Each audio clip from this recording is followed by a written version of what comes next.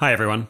As you might expect under the circumstances, today's episode is our second impromptu recording about the COVID-19 crisis. Three quick notes first. In this episode, we spend a fair while at the start laying out the general situation that faces us, including where the virus is, in what numbers, how many have died, and where, the properties of the virus and the disease, and so on. If, like many people, you've been obsessing about this for the last few days or weeks or possibly months, you may feel fine to just skip that section and jump to minute 31, after which we talk about things you're less likely to know about. If your podcasting software supports chapters, we list 5 of them in this episode. Second, if you'd like to follow along with my non-80,000 hours checked personal opinions as I'm learning about COVID-19, you can please follow me on Twitter at twitter.com/RobertWiblin. And third, we're going to be having more articles about COVID-19, which you'll be able to see when they go on up at 80,000hours.org/blog. We'll also post that, as well as other work and articles that we think are interesting at twitter.com/80,000hours. Okay, stay safe out there, everyone. Here's me and Howie. All right, so we're here, me, Robert Wiblin, and my colleague Howie Lample, for what is very much an emergency edition of the 80,000 Hours podcast, to talk about the spread of COVID-19, what the situation is, and what potentially people can do about it, both individuals and governments. How are you doing, Howie? Doing well. Happy to be here. Yeah, I guess I could be happier to be here. I'm actually out in the country. I left London a week ago, but how are you're camped out in your house in London? Yes, I am camped out and isolating myself at the moment. Because you have cold symptoms, right? Yes, I've started getting cold symptoms. Seem pretty minor, but we figured, be as cautious as humanly possible. And so our housemates went out and got an Airbnb to avoid us, and now my girlfriend and I have the house to ourselves as we wait to make sure that neither of us are actually sick. Yeah. We apologize if the audio here is not so good. We didn't manage to get all of our equipment out of the office and into the different places that people on the team are in time. So this is a slightly more scrappy episode than usual, and perhaps even scrappier than our last COVID episode that we did. All right, well, maybe we should start by talking about our qualifications, just so people have some sense of how seriously to take what we're saying. I guess, as many listeners will know, my background is in economics. I also did a science degree. I guess my main qualification to talk about this is I've been paying attention to the COVID situation for 2 months, and I guess the last 2 or 3 weeks, living, breathing, eating COVID-19 stuff basically all the time. And I guess particularly the last week, I've more or less done nothing else. Howie, I guess you actually have more of a background in the area than me.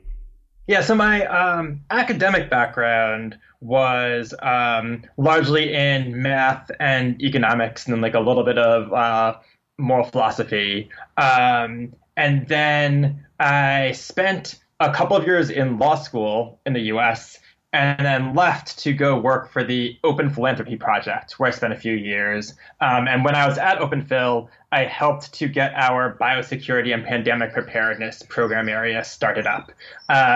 We then later handed off to somebody who is actually an expert. So I should be very clear that I myself am not one. I don't have any formal training in any of the related areas. But hopefully I picked up something or other in the experience of sort of like searching for an expert, making our first couple of grants, trying to like learn the space. Yeah. So I've gotten a little bit more confident about trusting our judgment over the last few weeks, because it seems like things have played out much more closely to what we expected in late January and early February, perhaps than what many other people were predicting. Because we had a view that there was a good chance that this could just spread everywhere and get out of control and be a worldwide pandemic, that it could kill, something in the order of 1% of the world's population, that was plausible. We made, I guess, estimates in those early days about the case fatality rate, the infection fatality rate, the transmissibility, that now all seem kind of consistent with what we've seen over the last 6 weeks. Yeah, so I haven't gone back and re-listened, but that all sounds just about right to me. I guess the thing that feels most surprising to me relative to what I believed then is how good of a job China has done of containing the disease in mainland China. And so I think that was something that I hadn't expected with respiratory disease, that a country so big would actually be able to shut down an outbreak that had already spread so far. Yes, that was quite surprising to me. And I guess initially when they started reporting such a trail off in new cases, I was suspicious that this could be a measurement error somehow. I think we did say at the time that it was just we were in uncharted waters in terms of the severity of the shutdown that China was doing, that basically no one else had done this before. So we just didn't know what the effect was going to be, but it was more than what I thought. Basically, it seems like China, to a large extent, has controlled the pandemic for now. And the question is, will they be able to maintain that while returning to something resembling normal life? Yeah, that seems right.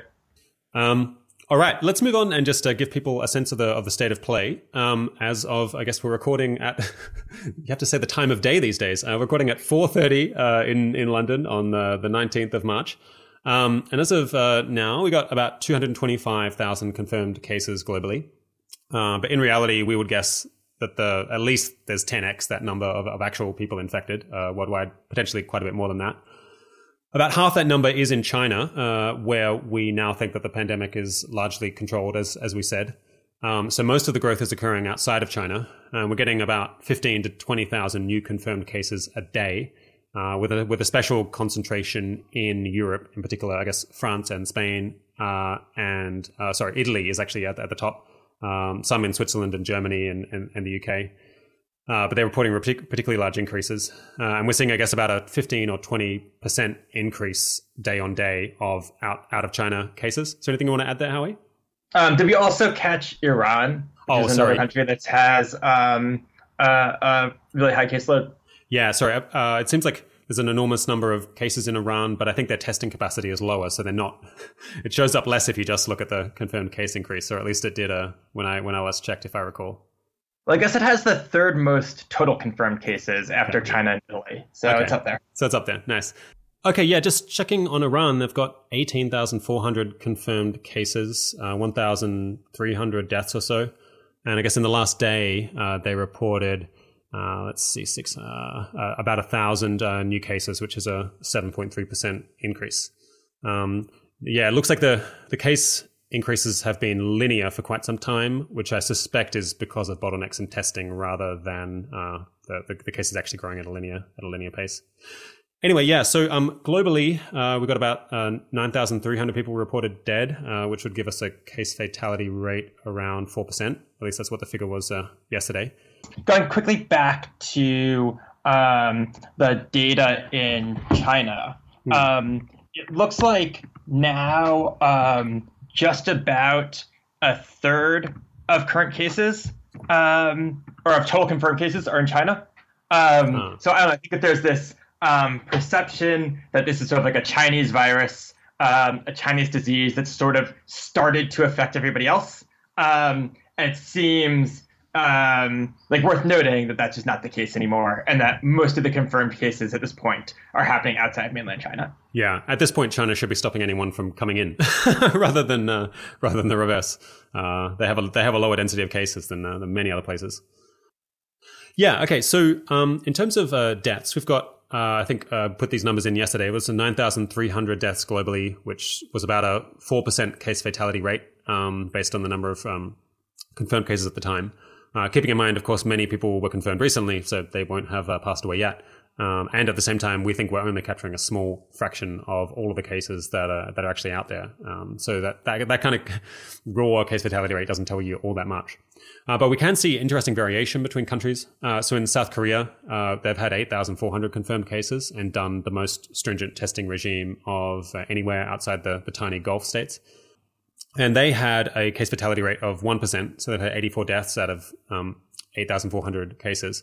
By contrast, in Italy, they've had about 36,000 confirmed cases and almost 3,000 deaths, which translates to about an 8.3% case fatality rate, so an eightfold difference there, which I think is partly probably due to the different demographic breakdown that Italy is an older country. But also, I think it suggests that we're capturing far smaller fraction of all of the infections as confirmed cases in Italy. And you see that in the different confirmation rates within the testing. So in Korea, they've got, I think, a 3% confirmation rate on tests. while in Italy, when I checked yesterday, it was more like 21%, which was among the highest in the world, which suggests us that there's a vast number of cases in Italy that are not being tested for. And if they were able to test more people, they'd find that there's way more people who have it than what is measured. Yeah. And in those cases, usually the people who do get tested are the people with the most severe cases. That's a second mechanism for why you end up overestimating the case fatality rate. Right. So last time, I think we pointed to some piece of research that suggested that the best estimate of the infection fatality rate, that is like the probability of someone dying if they actually get infected rather than if they're confirmed through some test to be infected, was about 1%. Where are we on that research now, Howie?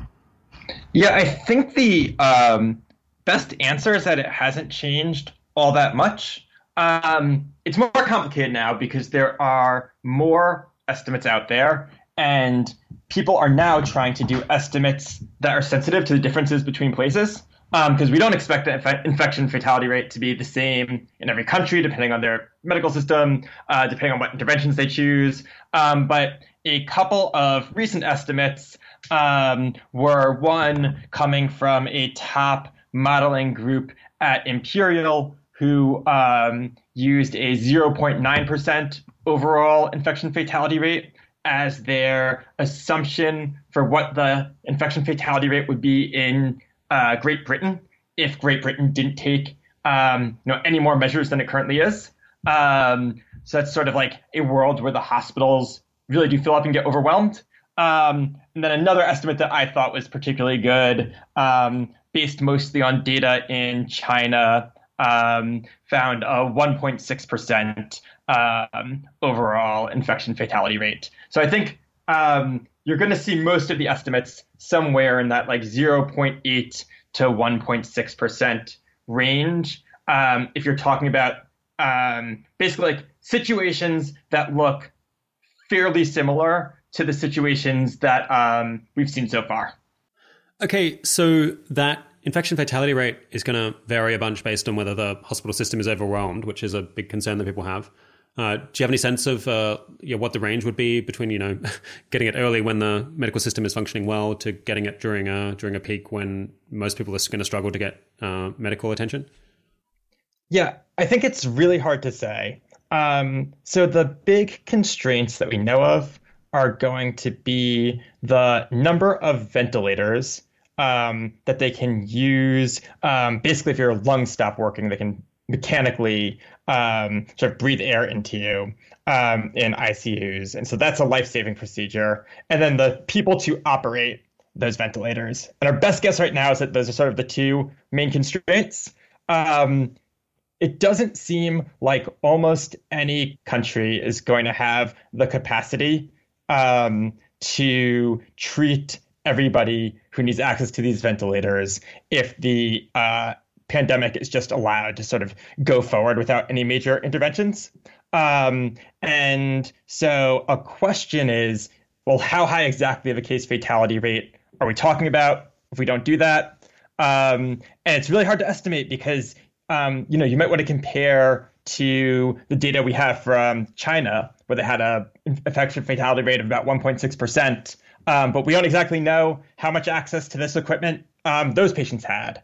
So I think best guess is that like moderately crowded hospitals are going to lead to infection fatality rates in the 1 to 1.6% range. And then as they get much more overwhelmed, you're going to sort of see them higher than that. And if you can get them less overwhelmed, you're going to see them go down. So that's my sort of like really high level take on it. Yeah, so that sounds about right. I guess in Hubei, even though there was a ton of cases, they benefited from the fact that they could send medical staff and equipment from the rest of China, which I guess meant that things were kind of in an emergency situation, but not completely overwhelmed necessarily. And they were famously building those hospitals incredibly quickly. But yeah, if it was allowed to just overrun entire countries or entire continents, then everyone would just be in the same impossible situation. Yeah. And I don't have a sense, like just quantitatively, how much exactly and at what point the help from other provinces ended up making a big difference in Hubei. Yeah, I don't know either. Yeah, you were saying if it spreads uncontrolled, then not everyone would be able to get that equipment. It seems like if it spread uncontrolled, approximately nobody who needed the equipment, like roughly 0%, would be able to get medical assistance, which I guess is why this seems like it's just such an incredible emergency, potentially like one of the biggest global emergency that we might live through potentially. That something has to be done to stop this progress. Otherwise, we could see fatality rates above 1% or 1% of the whole population. Yeah, it seems right. And I guess when we're talking about running out of ventilators, I think it's often easy to slip into thinking about rich countries and the fact that they do have some spare ventilator capacity, and you can imagine them scaling it up. And then there's a whole bunch of countries that are going to have even less capacity than the places that most of the models are coming from. So you should be even more worried there. Yeah, it's interesting. We might get to talking about those countries later in this episode, or they might have to save it for another episode because I haven't done enough background research to understand what the situation is in India. I guess one thing that those countries have going for them is sometimes that it's quite a bit hotter, which apparently can make it harder for the virus to spread. But I guess we also just have incredibly poor data in many of these countries to indicate, what is the level of penetration of the virus at this point. That's right. Okay, so severity of the illness. Like what fraction of people are asymptomatic? What fraction of people have like a serious flu, and what fraction of people, is it life threatening for? Yeah, so I think we don't yet have excellent data on any of this. But I can give you a sense of what's out there. So on what percent of patients are asymptomatic? One of the best measures that we have is we can look at data from the Diamond Princess, which was this cruise ship that had a terrible outbreak. And a very high percent of the people on the cruise ship ended up getting tested. So they got tested even if they were asymptomatic. And we can then look at, okay, out of all the people who were infected, how many of them were asymptomatic? And depending on how you measure, I think you end up getting something like 45% to like 55%. The issue there is that it has a fairly long incubation period. So from when you get infected until you start getting sick, even if you're eventually going to be symptomatic, there's going to be a long period of time. So we don't know how many of these asymptomatic people from the Diamond Princess, once they left the ship, ended up developing symptoms. So you can sort of think of that number as like an upper bound. Yeah, I guess there was also a more recent report of, I think, 3,000 or so people who were tested in an Italian village, where they found about 50 to 75% they estimated were asymptomatic currently. But that suffers maybe even more severely from this issue that many of them will develop symptoms in future. It's very frustrating that more follow-up wasn't done on all of the people from the Diamond Princess. It seems like a massive oversight because we could have gotten a much higher quality data set there. Yeah, I've actually been looking into this, and it seems possible that there's some data out there. Worldometer seems to have some follow-up, but it's just entirely unclear where it comes from. So I don't know how thorough it'll be or anything like that. Yeah, I like Worldometer as a website, and it is incredibly frustrating how poorly they source their data. Yep. Usually when I've looked into it, it is real and not just making stuff up, but you have to like hunt around for where they're getting it from. Yeah. Okay, so that's the asymptomatic cases. How about the severity breakdown? Yeah, so the heuristic that people have been using has been something like 20% of cases are severe. And severe means, in my opinion, like actually quite severe. And it depends by the study, but usually it's defined as something like needing to go to an ICU because you like need a ventilator to assist your lungs. That's like a pretty serious situation. A bunch of people who end up in that situation don't end up making it. There's like some chance that you'll end up with longer term damage from going through that. But it is good that it's only about 20% of people, as far as we know. And then the other 80%, if that's right, would be a combination of people who are like seriously ill, who maybe have pneumonia, but pneumonia that's like not bad enough to get them put into an ICU, to people who have flu-like symptoms, to people who are like nearly asymptomatic or asymptomatic. And so that's sort of the range of severity. And I don't think we have a lot of precision within that about exactly how it breaks down between those categories. Yeah, so this might be a good time to talk about this table that we found in this modeling from Neil Ferguson's group at Imperial College London, which has had a big influence on the conversation over the last few days. Yeah, in table 1, they have infection fatality rate estimates by age from Verity et al., a paper that I have not looked at all. And so they try to estimate using that the percentage of symptomatic cases that would require hospitalization, which I guess gives you a sense of the fraction there that are critical.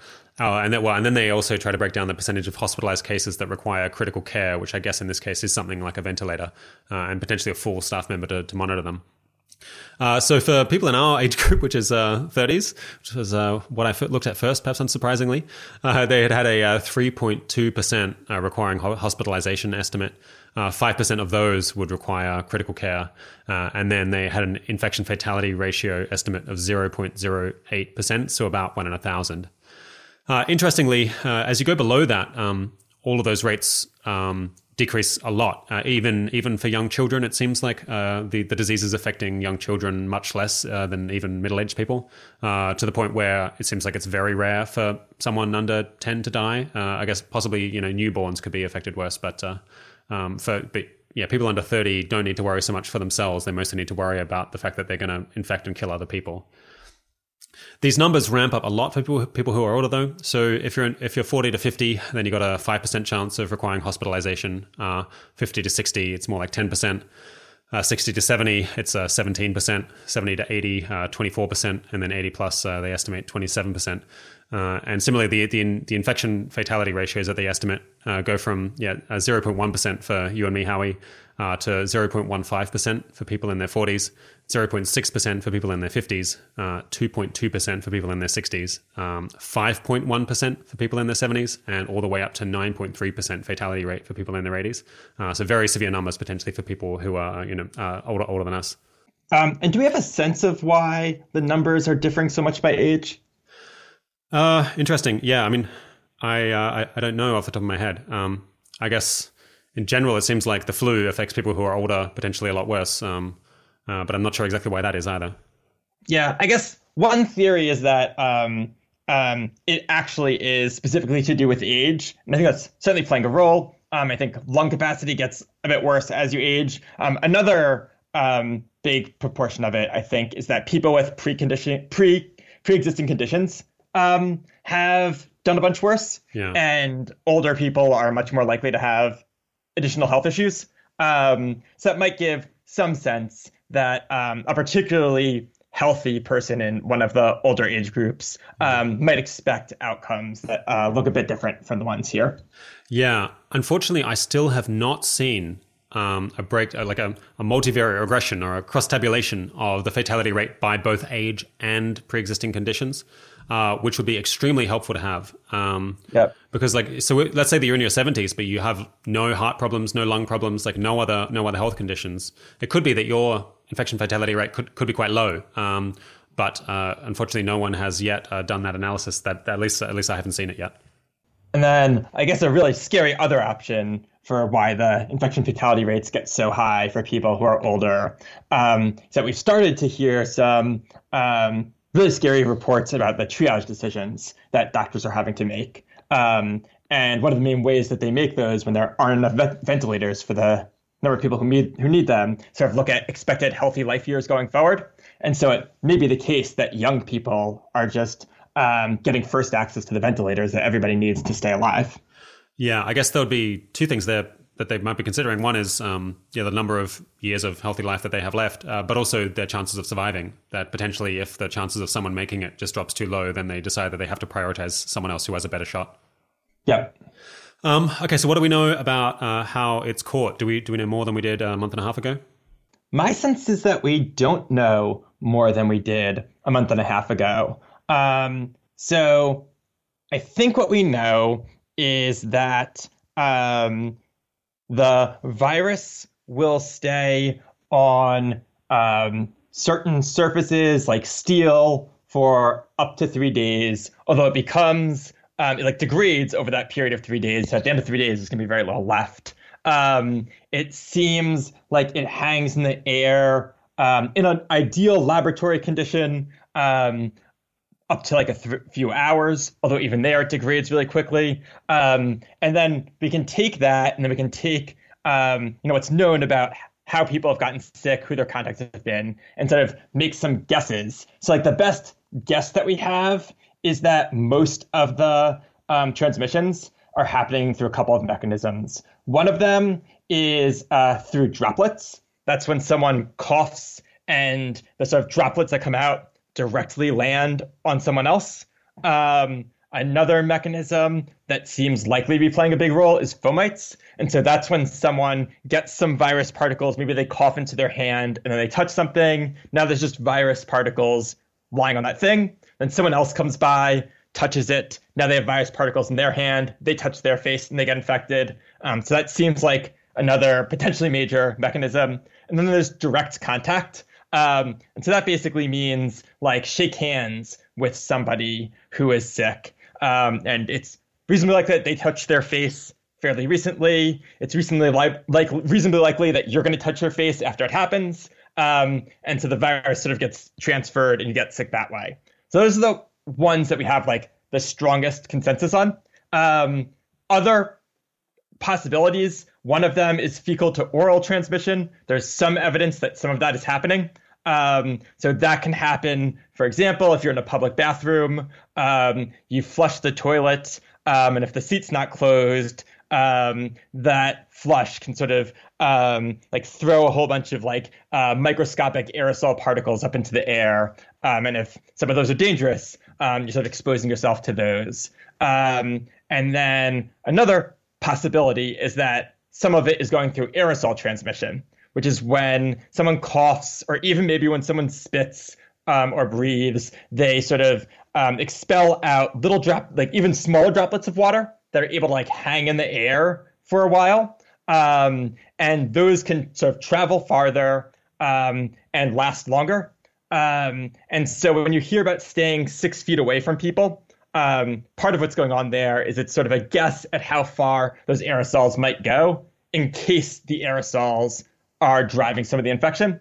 And then the thing that I haven't seen any strong evidence, the thing that everybody seems to believe is like very unlikely to be the case is that the virus is actually airborne in the sense that virus particles themselves just like stick in the air and stay there for like hours to days and can like fly like more than 6 feet. So as far as we know right now, there's no reason to think that. Yeah. How controversial is it, that just merely breathing and then someone being 6 feet away, or I guess less than 6 feet away, that you can catch it that way without, someone coughing? Do many people think that that's definitely the case? This feels like I'm a bit outside of my area of knowledge. Yeah. My read on what I've heard from like the virologists and epidemiologists and doctors I follow on Twitter is that people mostly say they don't think that just being breathed on is where most of the transmission is happening. But it's also just absolutely possible that some virus is being expelled when that happens. And I think nobody would be shocked to learn that some substantial amount of transmission turned out to be happening that way, is my read of the situation. Yeah. Okay. It seemed like there's been a lot of messaging around washing hands and not touching surfaces. I wonder why there hasn't been more of a focus on covering up people coughing, because I think there's a good reasons to think that, in public spaces where people are moderately crowded, or even in a supermarket, someone coughs and then those droplets hang around for a while, and then just people around you could pick up the illness. I suppose maybe it's somewhat harder to deal with, and in the West we don't have as much of a culture of wearing face masks that might help to protect against that. But I guess I would like to see more work on that, because I expect people have already picked up the hand washing message quite a bit. Yeah, I don't know why it's been less of a message. I guess part of it is it might be just harder to build the habit, so it like comes out of nowhere. Part of it might be that like actually sneezing into your elbow still doesn't block all of it, and maybe it's only somewhat effective. But I guess I'm not entirely sure why that is. Okay, so the incubation period we think is 2 to 14 days with a handful of outlier unusual cases, but typically people develop symptoms 3 to 5 days after being exposed to the virus. Is there anything to add on that? No, I think people should have 5 days as their like the average in their head, and they should think that like after 14 days, it's quite unlikely that someone develops it. Yeah. And how long do people stay sick for? Yes, we've seen lots of data on this, and it differs by the sample you're working with. But if you had in the back of your mind about 2 weeks, if your case is not severe, so basically if you don't end up needing to be hospitalized or need to be hospitalized, but it's like fairly minor in that category, if you're thinking 2 weeks around, don't be surprised if it's a bit longer than that. And then severe, I think can last somewhere between 3 weeks and 6 weeks. Yeah, I've seen figures suggesting that people who need intubation or people who need medical assistance to help them for breathing can potentially require that for several weeks at a time, which was more than I was thinking, and suggests that they're going to have potentially symptoms for a long period of time as they try to recover. That's right. Okay, that's the scene set. Let's move on to thinking about what we think people should be doing, or at least the basics of what people should be doing, which in my view, in most places right now, certainly most places that listeners are, is self-isolation to stop transmission. I basically am a supporter of everyone who can stay at home without society collapsing in their absence should be staying at home. That means no eating out, no going to clubs, no socializing in large groups, no parties. The things that seem least harmful if you need to get out or not be alone is kind of walking alone, either outside or in a one-on-one situation in a non-crowded area, or meeting someone one-on-one in your house without having contact with others. Those have a relatively low, those create much less of a risk of transmission than people being in crowds. Is there much more to add on that, Howie?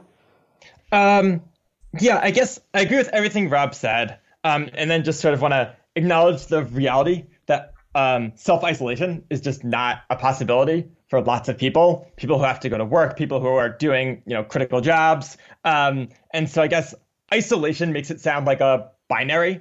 And what we actually most care about is physical distancing and social distancing. So, to the extent that you can create like fewer close contacts between you and other people by taking any of these steps, you're reducing the likelihood that you get sick. You're reducing the likelihood that if you get sick, you pass it on to others. Yeah.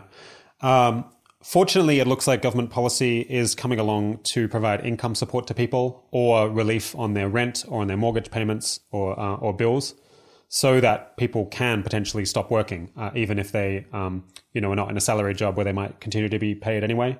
And I think that is something that we do desperately need, that everyone who can stay home and everyone who society can kind of pay to stay home should be doing that at this point, at least in countries where we know that the virus has reached in any significant numbers. And yeah, you're exactly right. It's about physical distancing, not social distancing. So if you can talk to people on Skype, get on the phone, hang out with people that way, then that's completely fine. It might be worth us explaining why we think it is important for people to take what might seem like a drastic step to them if they haven't been following this for several weeks. And I guess that's just that there's a massive, if each person who has this transfers it to 2.5 other people, then it's just going to explode. The case numbers are going to explode exponentially, and the hospital system is going to be completely overwhelmed. If we manage to cut down the number of contacts that people have by 50% or 75% by getting them to mostly just stay in their house and socialize with no one or just with the same few people repeatedly, then rather than have the case numbers explode, we can actually have new cases decrease, as we've seen in some countries.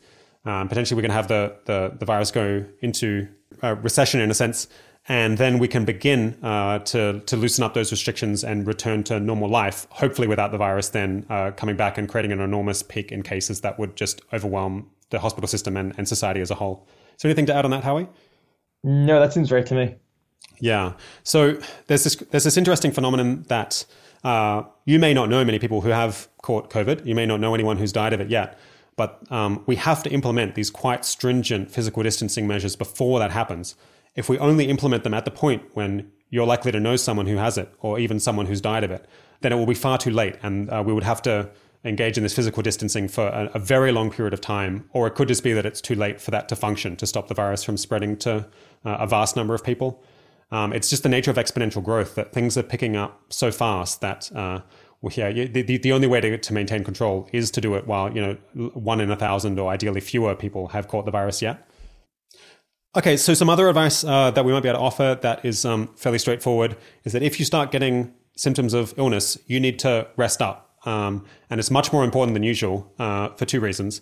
One is, let's say that you are getting a cold or the flu. This is a really bad time to be getting that for your own health, because it's possible that you will then catch this other, much more serious virus later, and you ideally don't want to have two respiratory illnesses simultaneously. So you want to get over this initial thing, if it's not COVID, as quickly as possible. Secondly, if you do have COVID, there's a risk that it could become serious.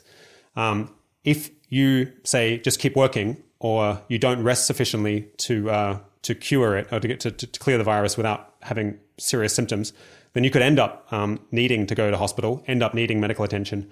And in the current environment, if they're treating you, they may well not be treating someone else. So you're potentially imposing a huge burden on someone else who then won't be able to get a respirator or won't be able to get medical attention because you didn't stay in bed, because you didn't take care of yourself. So strong recommend on listening to what your mother told you when you were growing up, and resting if you feel ill. I think another thing that you can do that is good for society and good for you is to stop smoking. I don't know what the exact data is on whether smokers have higher fatality rates here. I haven't seen the latest on that, but common sense would suggest that if it's like other respiratory illnesses, that smoking is going to be an aggravating factor. More generally, I'm trying to get as much sleep as I can and just stay very healthy so that if I do get sick, I'm starting from a better base of health. And just in general, keep in mind that this is a war scenario for society. It's a very serious issue, and recklessness, going out, socializing in large groups. These are actions that seriously could kill other people and are undermining what is a collective social effort to try to control this disease and get back to normal as soon as possible. Do you have anything to add on that, Howie? I guess maybe one other thing I would add as far as those types of things that people can do, or another reason why you really want to avoid transmitting a cold is, you might be pretty sure that you don't have COVID. Maybe you've matched up the symptoms and decided that it's very unlikely. If you then use that and then start going out, one big risk is that you get someone else a cold, and then that person is going to spend the next 2 weeks wondering if they have this much more serious disease. They're potentially going to spend those 2 weeks isolating themselves so that they know for sure that they won't spread it to anyone. And so just even if nobody gets sent to the hospital, the costs of getting someone else any kind of disease have just gone way up. Yeah. I might just add a little bit on to the thing about people who shouldn't follow those instructions. I mean, many listeners will be working in hospitals, or they will be helping to deliver electricity, or collecting the trash, or making the water function, or delivering medicine to people in hospitals, or just delivering groceries and essential items to people. Obviously, those people, it's impossible for them to stay at home. They're heroes who are keeping society functioning through this time, and hopefully they are getting instructions from their employer on how to minimize the risk to them and others of them transmitting the disease. So I suppose obviously just trying to stay away from people, and in some high risk professions potentially wearing masks. But I guess we'll leave that to people's employers to offer advice on. Let's just talk quickly about how you can try to get some idea of whether you have COVID or some other condition. I suppose in your case, Howie, you're deciding to basically play it safe and regardless to isolate yourself as much as possible. But we do have some ideas. If you think you have a 50% chance of having COVID on base rates, then you can look at your symptoms and potentially shift that estimate up a little bit, up and down. Do you want to explain that? Yeah, sure. So two of the symptoms that seem to be most common are dry cough and fever. And so that might be about when you start, taking the possibility seriously that that's what you've got. And then there are some other symptoms that seem to be fairly uncommon in COVID relative to other similar diseases. So, only 5% of people admitted to a hospital with COVID had a sore throat. Only 4% had a runny nose. 2% had diarrhea. So if all you've got is a sore throat and a runny nose, that's a pretty good sign that you probably have something else. If you've got a fever and a cough and a runny nose, you should certainly be take the possibility that's COVID quite seriously, but those are also pretty common symptoms. The runny nose makes it a bit more likely that maybe it's something like flu, where runny noses might be more common. And so that's sort of the way that I would be thinking about like figuring out how likely you are to be sick. But that said, I think being just on the cautious side, because it's bad to spread any type of illness right now, seems really important. And then the findings that we have on symptoms come from a study of 100 hospitalized patients. So it wouldn't be shocking to me if we had fairly different beliefs sometime down the road. Yeah. Interestingly, I started getting cold symptoms a bit over 3 weeks ago. At the time, I estimated that there was kind of, given the number of people who start getting a cold or flu symptoms just every day, regardless of COVID, and given the number of people who we thought were infected in the UK, I think I was a base rate of about 1 in 3,000 that I had COVID. And then also my symptoms weren't a very good match. So I had a runny nose and no fever. So that made it seem less likely. Then just a week ago, I started getting cold symptoms again. And by that stage, it seemed like the base rate had probably climbed potentially as high as 1 in 100. Fortunately, again, my symptoms didn't match at all. So I don't think that I actually have been infected. Fortunately, I'm also isolated out here and isolating myself. So fingers crossed, not passing it to anyone else, regardless of whether it is or isn't. But it is interesting just how quickly this disease has spread, such that a few weeks ago, the odds of you having it, if you had these symptoms, was very low, but it is ramping up incredibly quickly. All right, let's maybe talk about the situation in different countries. I actually spend a lot of my days at the moment looking over the case confirmation numbers, the testing numbers, the death numbers for different countries to understand which ones have the worst situation and which ones, the thing that I'm most interested in is finding out which countries are managing to successfully contain and suppress the infection and potentially turn things around. So as I mentioned, I guess things are very bad in Italy and Spain, where they now have almost a full lockdown and people are not allowed to leave their houses unless they have essential business. Those countries seem to now have less than exponential growth, which is perhaps what you'd expect if you were seeing a decrease in the number of contacts of people starting, a week or two ago, when people would have been exposed to the virus if they were now starting to get symptoms and get tested. Things are bad in France, Germany, and Switzerland. They're somewhat less bad in the UK, Australia, and Canada, but they're only, days or a week behind those other countries that are in a much worse situation. So there's only very limited breathing space for them to try to change things so that they don't end up in the same situation that France, Italy, Spain, Switzerland are in now. It's basically, I think, unknown what the situation is in the US because the testing has been so weak. And as we mentioned, the testing in many poorer countries, many developing countries is basically completely absent. So we just don't have a clear picture at all. So anything you want to add on that, Howie? No, it seems like a good summary to me. Yeah. Okay. And then the countries that are doing well. We have China, as we mentioned, basically has suppressed the illness. South Korea, through massive testing, seems to have brought down the number of new cases below 100 and each day and held it there. Singapore has a lot of testing and it also seems to have kept the number of new cases each day to about 10 or 20. There's also Hong Kong, which actually I haven't looked at that data in the last few days, so I'm not quite as familiar. A lot of people mentioned Japan. I was a bit disappointed to look yesterday and see that they actually have not been testing many people. So I suspect that the disease may be quite a bit more widespread in Japan than is appreciated, and perhaps it's a bit of a statistical illusion that they're suppressing it as much as it seems. So they had a 5% confirmation rate from memory, but they were relative to the population of Japan, the number of tests was really quite low, lower than in other places. So that's a little bit concerning.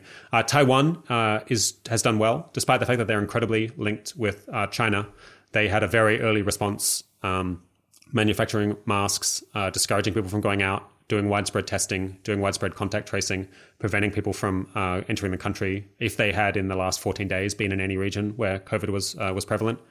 And so they have managed to bring down new cases to a fairly low and constant rate. And fingers crossed they'll be able to keep it there. Someone was telling me that Kuwait has done a good job, but I haven't had a chance to look at that yet. So that's something that I'll hopefully get to later in the day. Yeah, are there any other good news stories that you'd like to mention, Howie? I think you've gotten most of the ones that I know of. Right. So I think what we can learn from this is that if you do the right combination of policies and you're willing to pay the cost and to take action soon enough, and you're organized enough, this disease is controllable. I think there's pretty good evidence of that now, at least for societies that can potentially do the kinds of things that China, South Korea, Singapore, or Taiwan are doing, which I guess not every country can do, but I'm optimistic that places like the UK, Canada, and Australia could do if they had the will and they started doing it as quickly as possible now. That seems right as like a proof of concept, but still too early to see how both I haven't seen any great measures of costliness to compare it to, and still too early to see what happens as you roll it back. And it's definitely a huge win if all you had to do was tough it out for like a couple of months, but becomes a harder call as you go from there. Yeah, there's a few ways that this could end up being mistaken. I suppose, as you mentioned, it could be that, any loosening up of these restrictions means that you just get outbreaks again. And so you're kind of stuck in this constant bind where you have to keep imposing high costs on people. Interestingly, in China and Singapore and Taiwan, they don't have a lockdown. They don't have lockdown conditions. In South Korea, people are able to move around, and life is continuing to a decent degree as normal. So that is giving me some hope. I guess it's possible that despite the fact that they're doing quite a lot of testing, they're still missing a lot of cases, and it's spreading under the radar. And so it could be an illusion that that case numbers are as low as they are. I guess, what other ways could this... I suppose it could also just be the case that these countries are exceptionally more organized than other places, and so other areas won't be able to copy them. And then potentially, I suppose, somewhere like Singapore could just end up being overwhelmed by travelers from other countries bringing it in, and that could exceed their capacity at containment and suppression. And so they could end up failing in the long term. Is there any other ways that kind of that lesson could end up being wrong? Those seem like the main risks to me. Yeah. Okay, it might just be worth me listing off again the things that I'm aware these successful countries have done, especially the ones that were able to control cases without having a full lockdown. This is something that I'm researching a lot at the moment, trying to figure out what is the pattern of what successful countries have been doing. So we might have more to say about this in a future episode, or at least maybe in an article on our website. But basically, South Korea, Singapore, Taiwan, they ramped up their testing capability very early and very aggressively.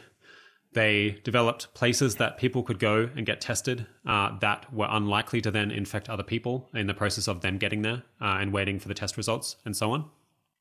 So they were able to test a lot of people from an early stage. They then had mandated home isolation for people who had tested positive, or they kept them in hospitals. And they really did enforce that and would actually fine people and punish people if they violated those rules. In at least some of those countries, they also would chase up people who had exposure to people who tested positive. And then similarly, on pain of a serious fine or a criminal conviction, require them to remain in their rooms where they wouldn't infect other people. Many of these places also increased that they stockpiled more masks than other places did, and they have ramped up their production of face masks quite aggressively. I know there's some skepticism among some people about the value of face masks, but there is an interesting pattern that countries that use face masks do seem to be doing better than countries that don't. That could just be correlation or coincidence, but many of these countries do seem to think that people wearing face masks is an important aspect of their control strategy. Many of them imposed stronger restrictions on travel into their countries from regions where there were active cases of COVID demonstrated from an earlier date. For example, Taiwan started scanning people who were coming from Wuhan as early as the 31st of December for any cold cold symptoms, which is well ahead of what other countries, certainly than what the UK or US were doing. Perhaps unsurprising given how well connected they were with China. But they also cut off, any connections from Wuhan and the rest of China quite a bit earlier than other countries did. They also actively were tracking down people's travel history. So they were able to find out whether people had been in those regions within the last 2 weeks and then deny them entry on that basis, whereas other countries have mostly lacked that capability. And in many places, they have also been able to use people's phone records to see what phone numbers have had GPS tracking close to their phone, and then notify them immediately that they are required to stay home and self-isolate, which you can imagine there's a risk that those people have been infected and then they immediately find out that someone they've met has had a positive case and then they go home and self-isolate. That does make it a bunch harder for the virus to spread because you're just, without having to keep everyone at home, you're identifying most of the people who are most likely to have received the virus. Is there anything else you want to add on that, Howie? Yeah, so one question is, do you have a sense of how many of those countries are countries that have had recent experience with just like really serious respiratory illnesses, whether it's sort of SARS or whether it's MERS? Yes, all of them. So, which may explain why they had all this infrastructure ready to go. And I guess that does suggest that it could be harder for other countries to copy. So Taiwan and Singapore both had SARS outbreaks and built institutions and processes in order to prevent a repeat of that, including these kinds of tracking mechanisms. And I guess that could have been what prompted them to stockpile more materials for this situation. And South Korea had an outbreak of MERS, although I don't know the details about that, which I think caused them to ramp up their testing capabilities. I'm trying to think, are there any others? I guess Hong Kong was affected by SARS similarly. China obviously was massively affected by SARS, which I guess in retrospect might have been a fortunate test run that has allowed them to do what they're doing now. And then I guess one other question that I'm very confused about when I think about comparisons across countries is why the US and the UK seem to have been so unable to copy the parts of those strategies that seem most uncontroversial. So like, especially with rolling out testing, the stories that I've read basically have South Korea just way ahead of the United States, having like what's seemingly unlimited drive-through testing, while the US is barely able to test anyone and still trying to like manufacture its own tests. I'm wondering if you have any insight into, I guess, both what's preventing the US from moving more quickly, and then also like, why is it not the case that as soon as this happens, the US just buys IP from South Korea and just starts making the same tests? Yeah, I don't understand the details of that. There does seem to be quite a big difference between the UK and Australia and the US. The US seems to be doing exceptionally poorly in this regard. The number of people test in the UK, I wish it were higher, but it's at least a decent number. I think 20,000, 30,000 by now, which is, could be worse. Australia has actually tested 80,000 people when I last checked, which is actually quite a lot.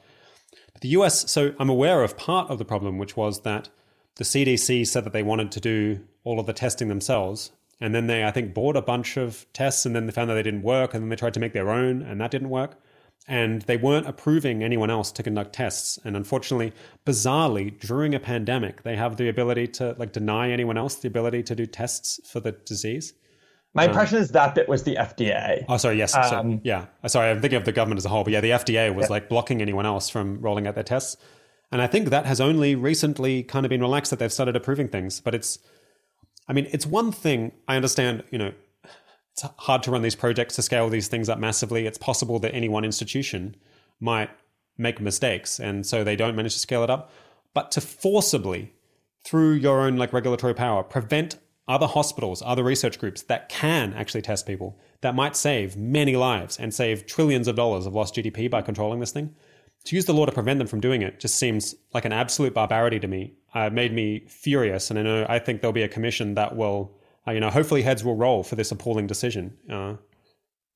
Yeah, my initial instinct is similar to yours, although I would really like to see any information at all about how accurate the other tests are. So you can at least maybe see where someone's coming from. If you find out that like the tests in South Korea actually don't look so hot, but I suspect we'll find out that they're actually more than sufficient. Yeah, it seems like they should be able to develop them and then roll them out, and then you should see like test after the fact in an emergency situation, then test later. Like, are they working once they've actually started applying it, rather than having this like very command and control centralized mechanism, which has this one single point of failure, the CDC, that then basically just can't test people almost at all for weeks. It's shocking. It's so much time wasted. Yeah. Especially, it seems like different labs and different manufacturing centers around the world have had different approaches to producing these tests. And it's impossible for anyone to know ahead of time, like which one of these is going to, have the best trade-off between cost and ability to manufacture them quickly and reliability. So I think you really want lots of different groups to be trying to make these things. And then, just whoever can make the most of them start buying tons of it. But that was not the way the US was thinking about it. Right. There was, I think, a single university research lab in Washington, from memory, who managed to test more people than the entire federal government. There's a single billionaire in China who sent more tests to the US than the entire federal government has managed to provide up till now by a large fraction. So it gives you some sense of the scale of the failure, at least if the reporting on this is at all correct. Yeah, that's right. I expect that in terms of why other countries haven't been able to do more. Probably it is just like a slightly difficult technical challenge to make these tests good and then manufacture very large numbers of them. I suppose if you have not done any of the preparatory work to figure out how you would do that, but I don't know the details of. I don't know the science behind it. So, okay, so I guess we talked about some ways that countries that we're in, countries that many listeners are in, like the UK, US, and Australia, why they might not be able to copy. But it does seem like I am somewhat optimistic that China, which has some very strong aspects of state capacity, but also some areas in which it's weaker, did manage to successfully contain the disease, starting from what was really quite a high density of cases in Wuhan. Potentially, like a large fraction of the population has already been infected. So it does seem worth it trying to give it a go to do that, rather than just allow 1% of the population to die. And if we have a strong response now, then we can always decide later that it's not practical and give up on that, or we could learn from the experience of other countries that it doesn't work in the long term.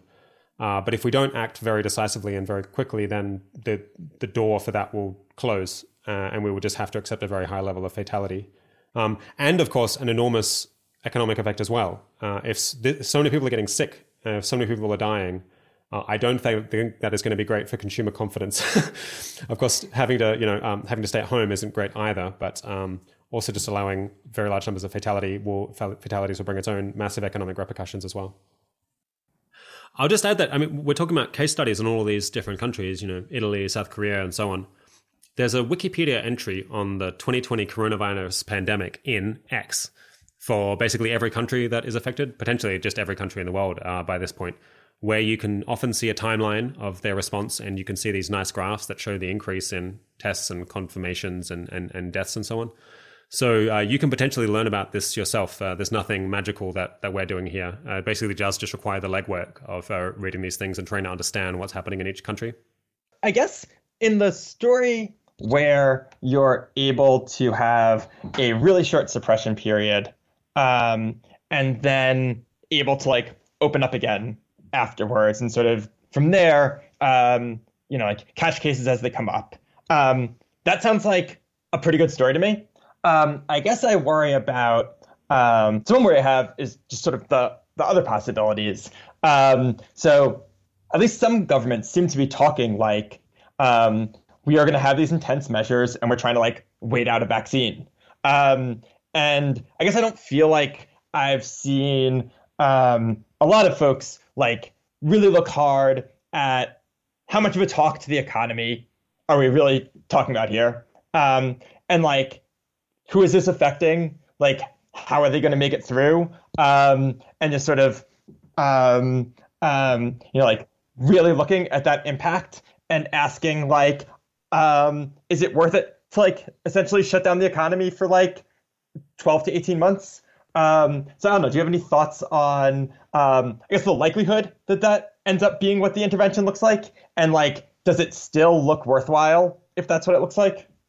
Yeah. So obviously I haven't done all of the modeling and the cost benefit analysis there. I guess I'm not sure that anyone in the world has done that super well. I guess the Imperial College London study that we'll link to might come closest, but that was obviously very rushed out the door, and there's a lot more than one could say about it.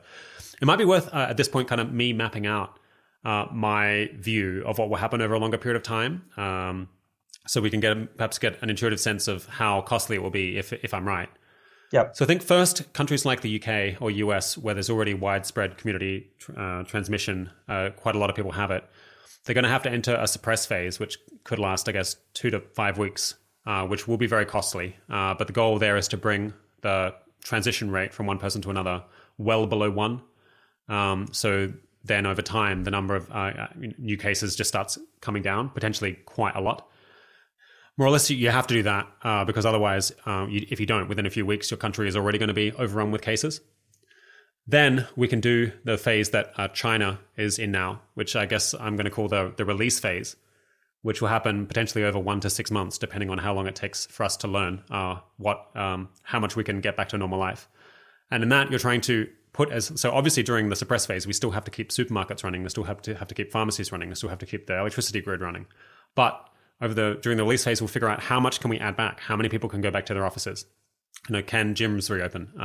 Can people start going out on the street again? Without the R0 figure, that is the number of people who catch it from each affected person, rising above 1.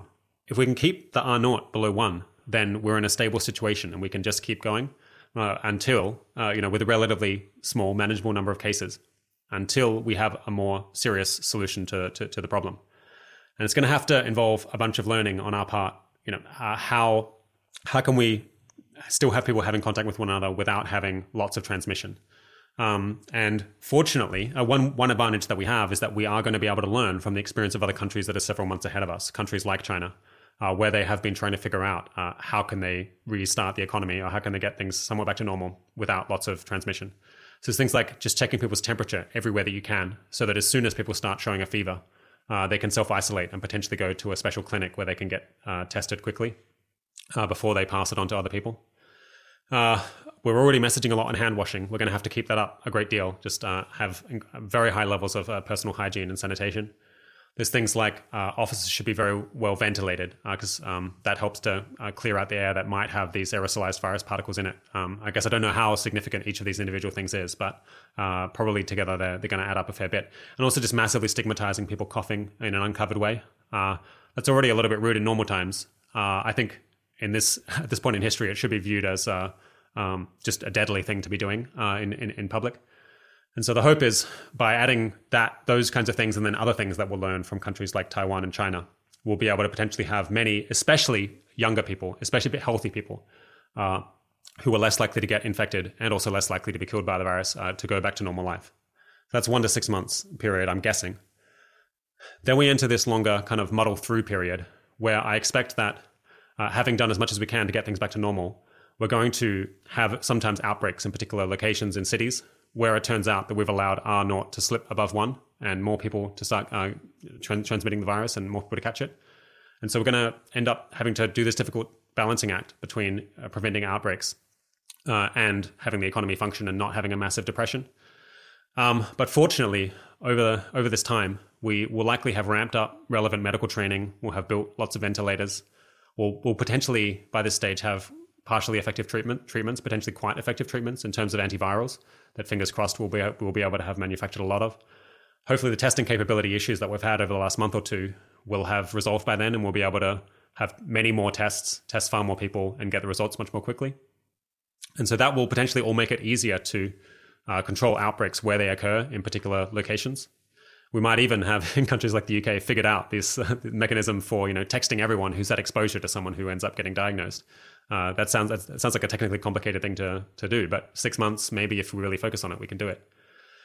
And through all of this time, we're going to have researchers working incredibly hard, many labs converting over to working on a coronavirus vaccine, to working on testing antivirals to figure out which existing antivirals are most effective.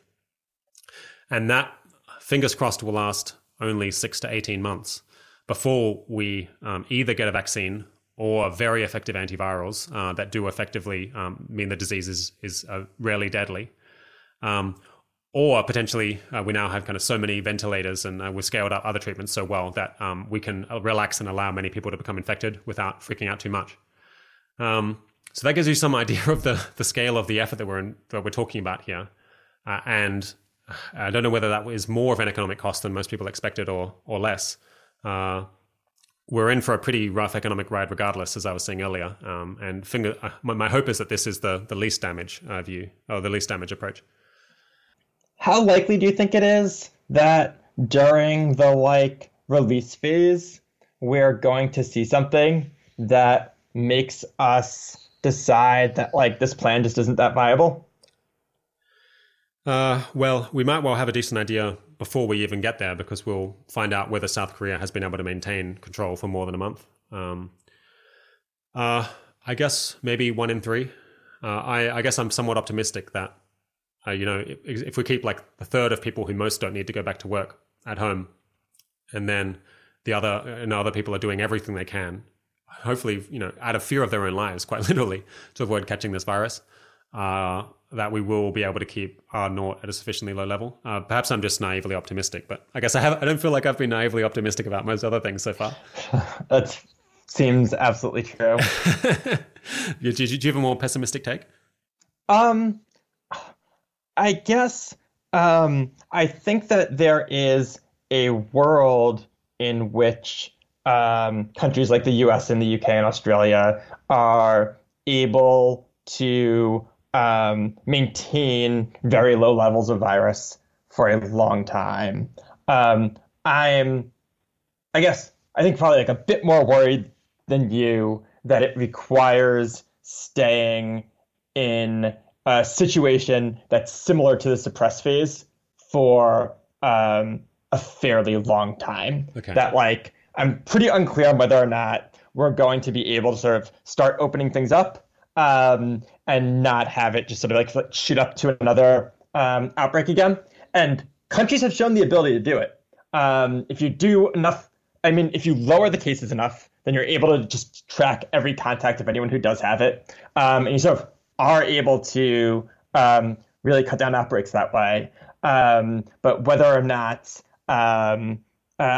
these countries in particular can do it successfully, I think I'm like a bit more worried. Okay. Yeah, interesting.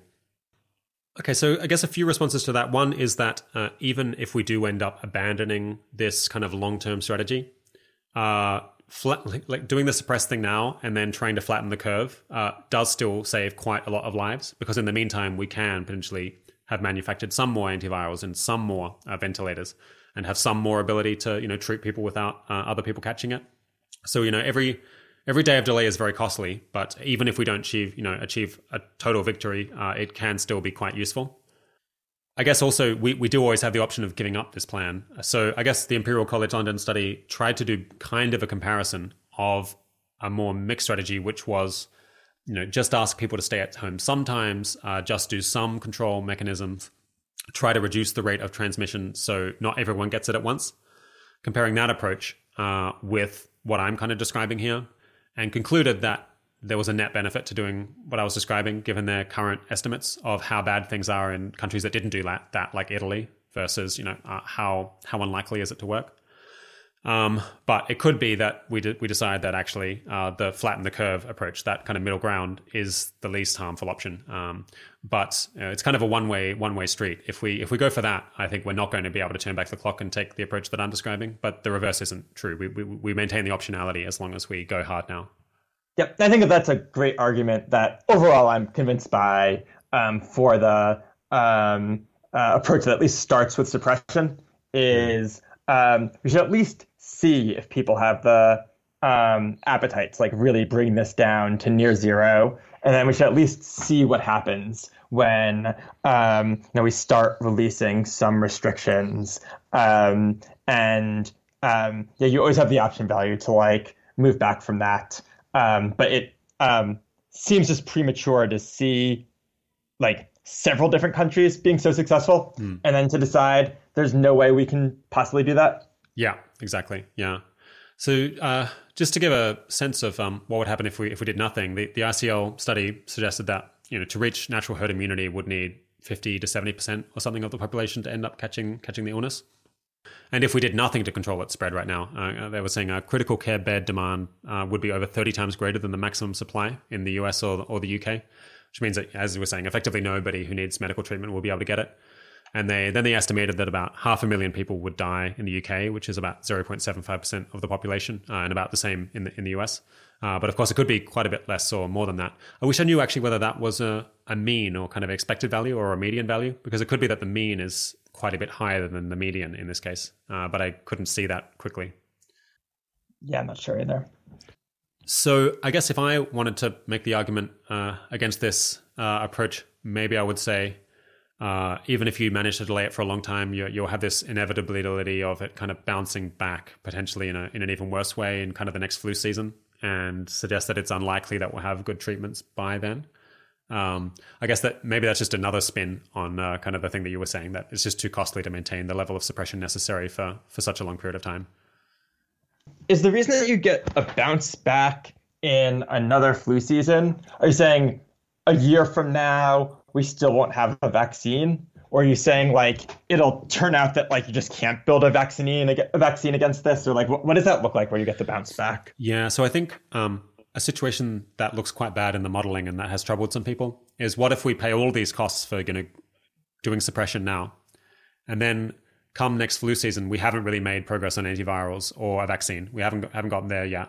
But during flu season, we have kind of a maximum rate of transmissibility of this thing. Plus we have normal flu and all of the other kind of respiratory illnesses going around at the same time, increasing the fatality rate. And then at that point, we just find that we can't control it sufficiently. It could be then we've paid an enormous cost now to basically just delay something that we could have allowed to happen now anyway. I think that is trumped by these other considerations. But I suppose that's the way that things end up going particularly badly. Yeah, that makes sense.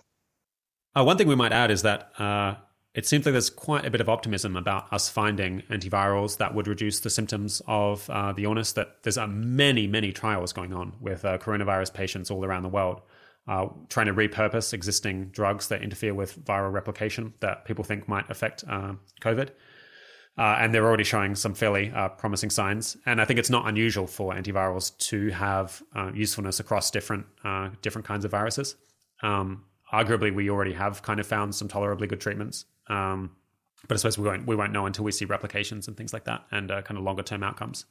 Actually, one argument we haven't made is that we don't currently know how many people who survive the disease end up having long term problems with their health. Things like chronic fatigue syndrome, or long problems with damage to their lungs that potentially lower their quality of life for years or decades. And that's something else that we will have a clearer picture of in a couple of months' time, and where we might be glad that we did the suppression thing. And so if we see that, in fact, the disease is worse than we thought, we can continue to pay a high price to control it. Whereas obviously even if we find that out later, if we haven't controlled it now, then that option will have disappeared. That's a good point. Yeah. I might just talk very quickly about some economic things, given that I'm an economist. I suppose we don't want to focus on this too much, but there's actually surprising agreement among economists, I think, on what the government needs to be doing right now. At least the economists that I'm reading are in favor of doing a lot to stop the virus. Economists tend to be the kind of people who would bite the bullet and say, well, plenty of people need to die because the cost will be too great to prevent it. But I haven't seen much of that from economists that I'm reading anyway. There's widespread agreement that we need like central banks to slash interest rates, which they've already done.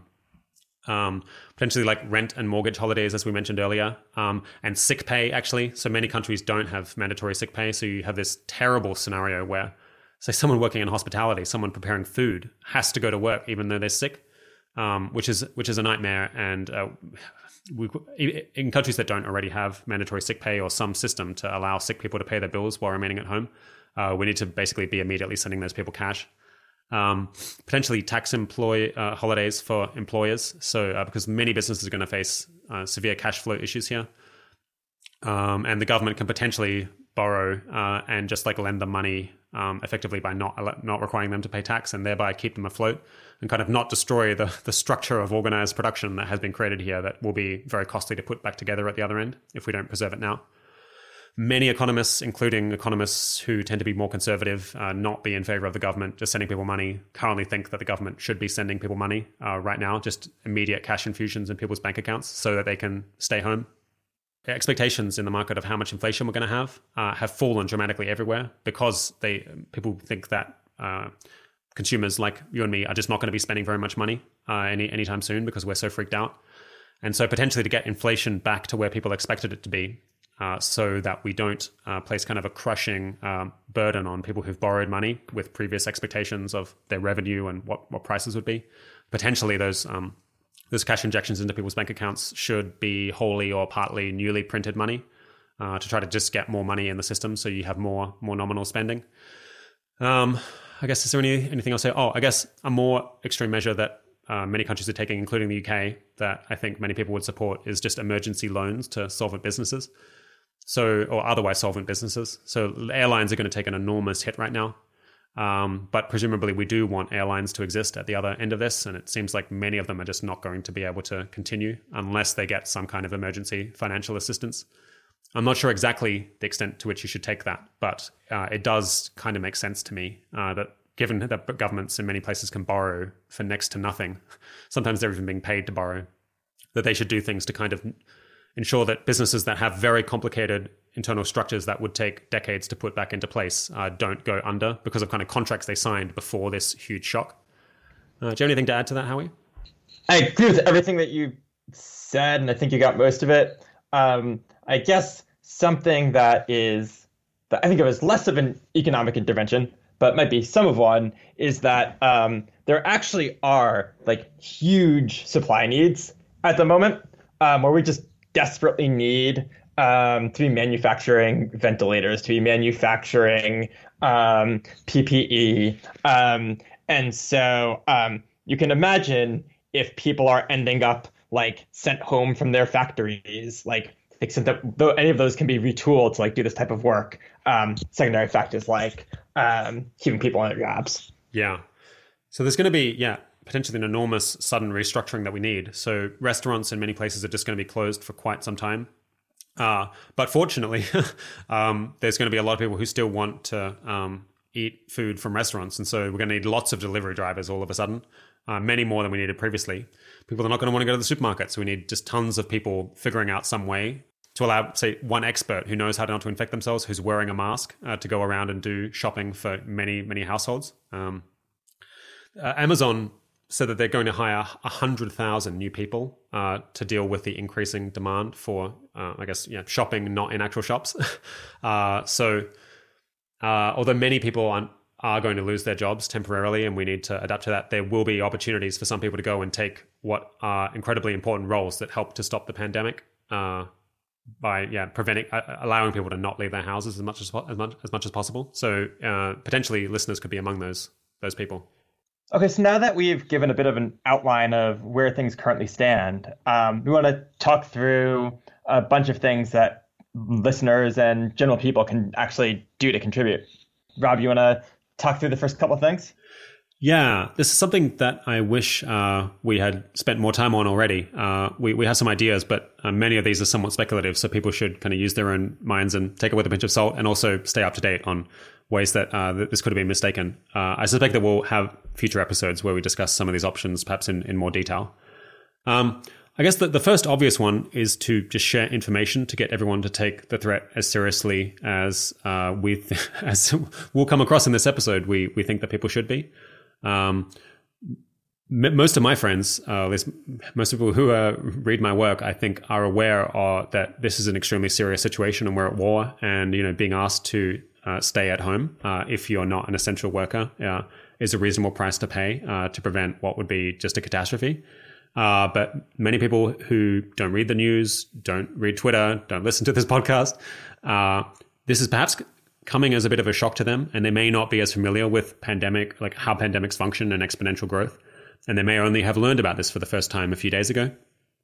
And for them, it's very hard, I think, to adjust their expectations very quickly to go from thinking that they're about to go on holiday, say, they're about to go on their trip to Italy, to realizing that maybe they can't leave the house for several weeks. It's quite surprising.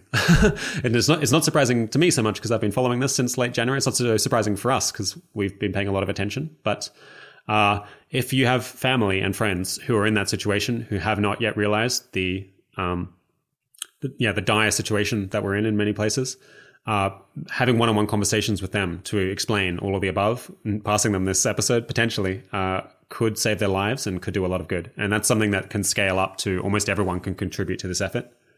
Something that you can potentially add into that is there's a bunch of pledges going around online where people sign up to do particular things like always wash their hands, cover their face in public, to self-isolate in as much as it's practical given kind of their health and professional concerns.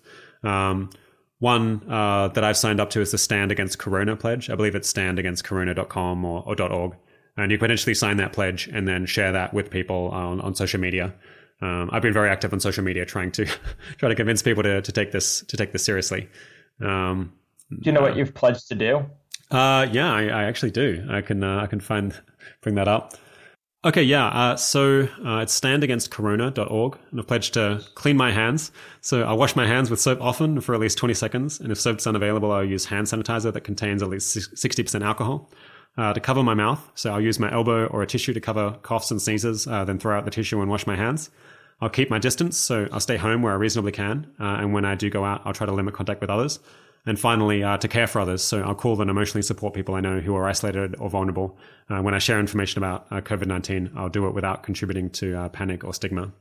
Those are the 4 things. I mean, one could go further. It's not the most extreme pledge that one could make about this, but it seems pretty reasonable to me. Somewhat easy for me because I plan to be out in the country far away from other humans, so it's not so onerous.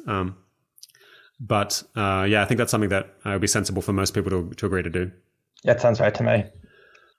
Another idea that I just had earlier today, so we've been trying to think of ways that people can contribute, and there's sometimes very impactful ways that people with very specific skills can contribute to.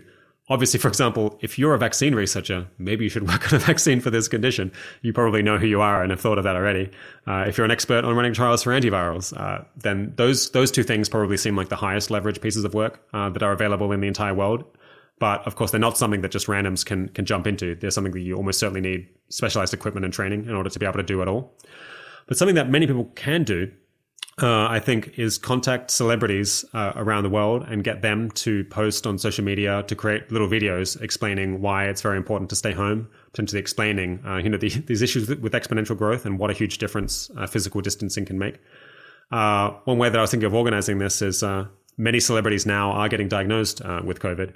And if each one of those then made a video explaining how important it is to control the illness, or if they were asked by their followers or emailed asking them to produce videos, then that could help to create kind of a constant stream of reinforcement for people. And I guess in particular, some kinds of celebrities will reach people that this show doesn't reach. If you have movie stars, singers, people who are on television regularly talking about this, that could potentially cut through to a broader fraction of the population than you can get through Twitter or newspapers and so on. Do you have any thoughts on that? Arnold Schwarzenegger has a public service announcement going around telling people to stay home that features his pet pony and his pet donkey. So Arnold, at least, is on our side. Yeah.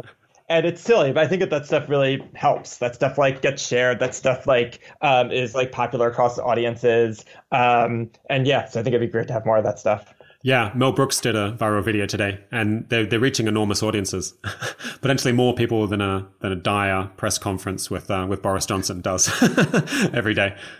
So if you're in a position to just find the emails for these celebrities or their publicists and so on, or just message them where you can get access, including I guess mid-tier celebrities. Honestly, given that we would love to just have as many people do this as possible, then that's something that many listeners would be able to do if they can't find something else. Moving on, I guess, so we've talked about vaccines and antivirals, that's probably the obvious thing to do if you're someone who knows how to. But something else that a wider range of people can do, I think, is write up reports on what methods seem to be working in other countries. It's a bit surprising to me, but I have not seen very much analysis of this. I have not seen many people doing, calling up people in Taiwan, even just ordinary people or, people with some exposure to the health system there, to try to write up reports in detail of what they've done and what they believe works. And there's, I guess, a lot of issues that there's sometimes just not very many contacts between, the country that you're in and the countries where things are going well. And there's a bunch of legwork, understanding exactly what they did when, and digging into the data to find out whether it's being controlled as well as it appears. There's some subtlety here. But I think this is something that if you're a kind of a research analyst who might be doing research in a bank or in a government, then this is something that you probably can do from home. And then publicizing that work or merging it with the work of others to produce a clearer picture seems like it could be quite helpful. Yeah, and in a lot of these cases, I've had trouble Googling decent reports on what exactly made South Korea so successful. And I don't know if it's the case that there just aren't reports, or if none of them are in English. So yeah, if you speak another language, going through and seeing if you can find sources that are good, reliable descriptions of what policies were put in place and like which ones worked, which ones didn't in various countries seems particularly valuable. Yeah, there's a real challenge here that governments are trying to put in place so many things very quickly. They're absolutely run off their feet. The kind of the people who would maybe ordinarily be sitting down and doing this kind of research to figure out what should happen over a period of months don't have the time to do it. So there is a role for other people to kind of collect this information and distill it in conversations outside of these institutions, and then I guess pass it on to people, or just have it become conventional wisdom in such a way that then informs policymakers who otherwise just don't have the time to do the analysis themselves. It's a pretty unusual situation. But this is it's kind of work that a think tank might be able to do, for example, and would be doing it in ordinary times, and that becomes even more essential when so many people are trying to do implementation of policy and don't have very much time to think about what the policy should actually be. So yeah, if you're someone who speaks South Korean, or you have friends who speak South Korean who can translate lots of materials and then you can try to summarize them, I think that could be very helpful. And this work needs to be done kind of in each country somewhat separately.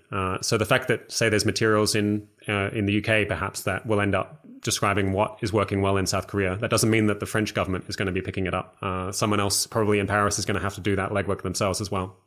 Does that sound right, Howie? There's a sense in which it seems a little bit crazy for this to be the case, but I do think that is the situation.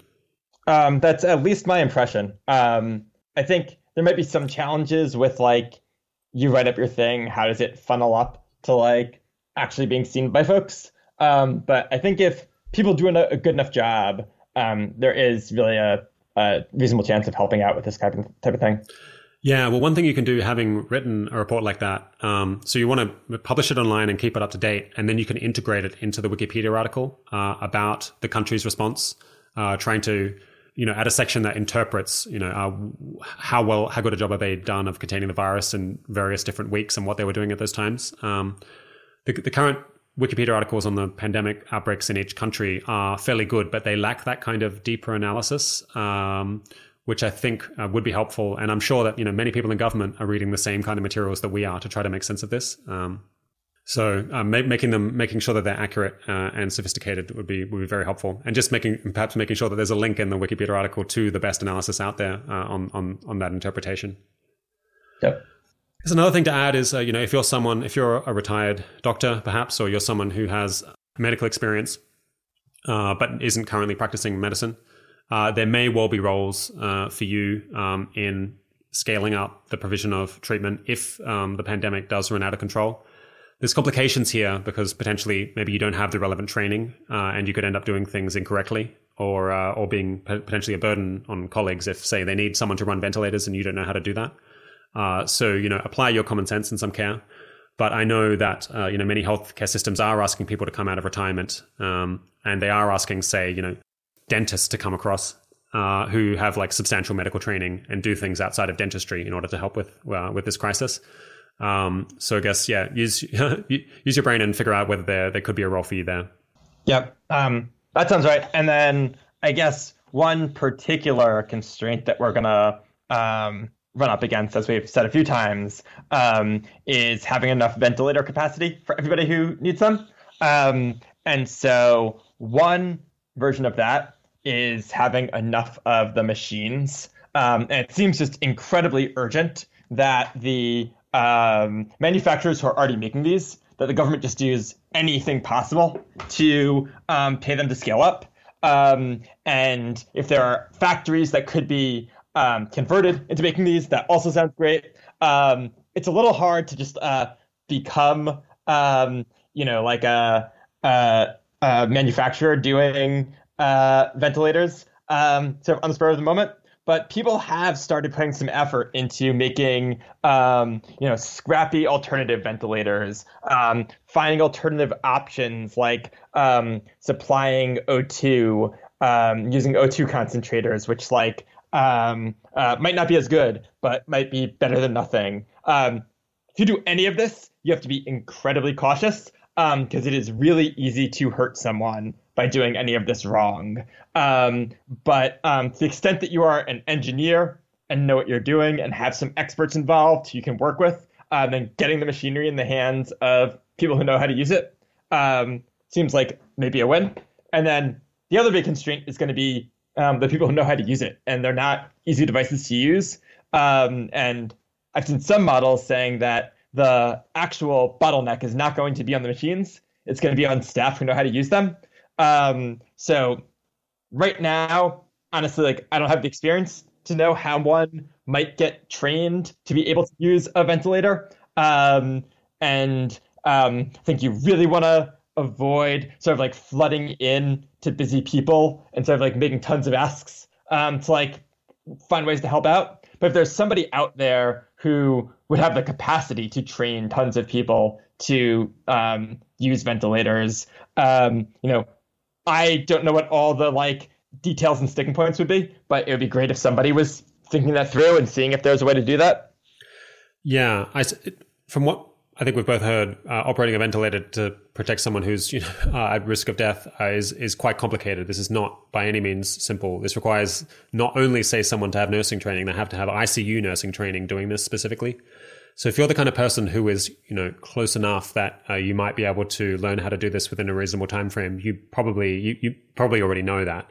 So this would be, someone who's a practicing nurse, perhaps, who, never particularly learned to use a ventilator, hasn't worked in an ICU yet, but feels like they could pick it up quite quickly. Or someone who has, done this in the past, but needs to take a refresher. My impression that there are quite a lot of groups working on trying to figure out, well, firstly, to scale up production of existing ventilator designs, but also find other ways of repurposing normal materials to make makeshift ventilators. It almost looks like, I guess you were saying these models suggest that side is going to be sufficiently successful that the tricky part is going to be training enough people to operate them, which seems pretty plausible. There's another downside that you mentioned is that if we bring back retired workers, they're especially vulnerable to catching the illness and potentially dying of it. So this is something that I think we'll look into more to understand better who might be able to do this, who can we kind of recommend take a greater interest in this, and is it actually a good idea on balance? And just on the oxygen supply thing, apparently the issue there is that oxygen supply isn't as good as full ventilation, but one medical professional can help several people access just concentrated oxygen in a way that one person can't run multiple ventilators. So in as much as the bottleneck ends up being access to staff, then that's one way that you can supply something that might just be good enough for many people, without having to occupy so many medical professionals. Speaking of the issue of people, medical staff catching COVID, another approach that people could take, which requires some expertise but potentially not full expertise, is to work on personal protective equipment to try to find ways that we can scale up production of those, or repurpose materials to have face masks that maybe aren't optimal but reduce transmission rates somewhat, or find ways to make more gloves, all of these kinds of things. Do you have anything to add on that, Howie? I saw one group that was working on this today, but I haven't yet looked into them. So we'll stick up a link to that, at least if it looks any good. I suppose another thing we mentioned last time that could be quite useful is finding ways of taking personal protective equipment that's been used and cleaning it, or deactivating any viruses on the surface, such that it could be used again safely. Of course, like a lot of risks there if you do that inappropriately. Like one option, for example, would be heating. Another might be UV, but then you need to make sure that you aren't destroying the property of the materials themselves that is protecting you. But that's something that someone with relevant engineering or manufacturing experience might be able to get into. Yep, that sounds right. Another thing which we've talked about a little bit is just helping to teach people how to avoid contracting the illness and how to avoid passing it on. And I don't know, depending on exactly what your social network looks like, I think mine personally is just like overloaded and saturated with messages about washing your hands. But that doesn't mean that everyone else's is. And so figuring out which of your like relatives, which of your friends, might not know best practices, and having a conversation with them about hygiene seems like really valuable. If you find ways to scale that seems like more valuable still. Yeah, that seems right. I guess it would also be helpful to have people in our broader social network trying to interpret the evidence that's out there on how are colds and flus and potentially this virus as well most often transmitted. I found it surprisingly hard to figure. It's possible that we just don't know, but what fraction is transmitted through surfaces, what fraction is transmitted through coughing. How reliable is hand sanitizer for cleaning people's hands if they don't have access to soap and water? There's a bunch of basic facts here that it would be great to have people, I guess, pouring through the literature, making sense of that if they have the relevant research ability. Yeah, I've often come into situations where I understand that there's no risk, that there's no research on COVID-19 in particular, and then sort of am hoping that there will be research on what's a reasonable prior to have for a respiratory virus in general. And often, at least I personally, with the lack of background I have, often can't find that type of thing, but it would be something that's really informative. Yeah, that suggests that the bar might be moderately high, that someone might have to have scientific or medical training. Yeah. But I guess lots of listeners do have that. I guess another thing that many people can potentially contribute to is helping people who they know who become sick or are otherwise vulnerable to maintain physical distancing just in practical terms. So going and doing shopping for them or collecting their medical supplies or helping people out financially. That's one that we didn't mention, that many people are going to have cash flow issues here. Friends and family of yours might struggle to make ends meet if they're becoming unemployed or aren't getting paid right now if they were on casual hours. And if obviously there's issues lending money at any point to friends and family, but it seems like this is a particularly potentially good act right now. If you can ensure that someone is able to remain at home rather than go out and infect other people by lending them money in the hope that they'll be able to pay you back when things return to normal, that's a very kind thing to do. Another quick one is I've been trying to look into, is there a threat to food security in places like London or in places like San Francisco? Is there a risk that supermarkets won't be able to supply food?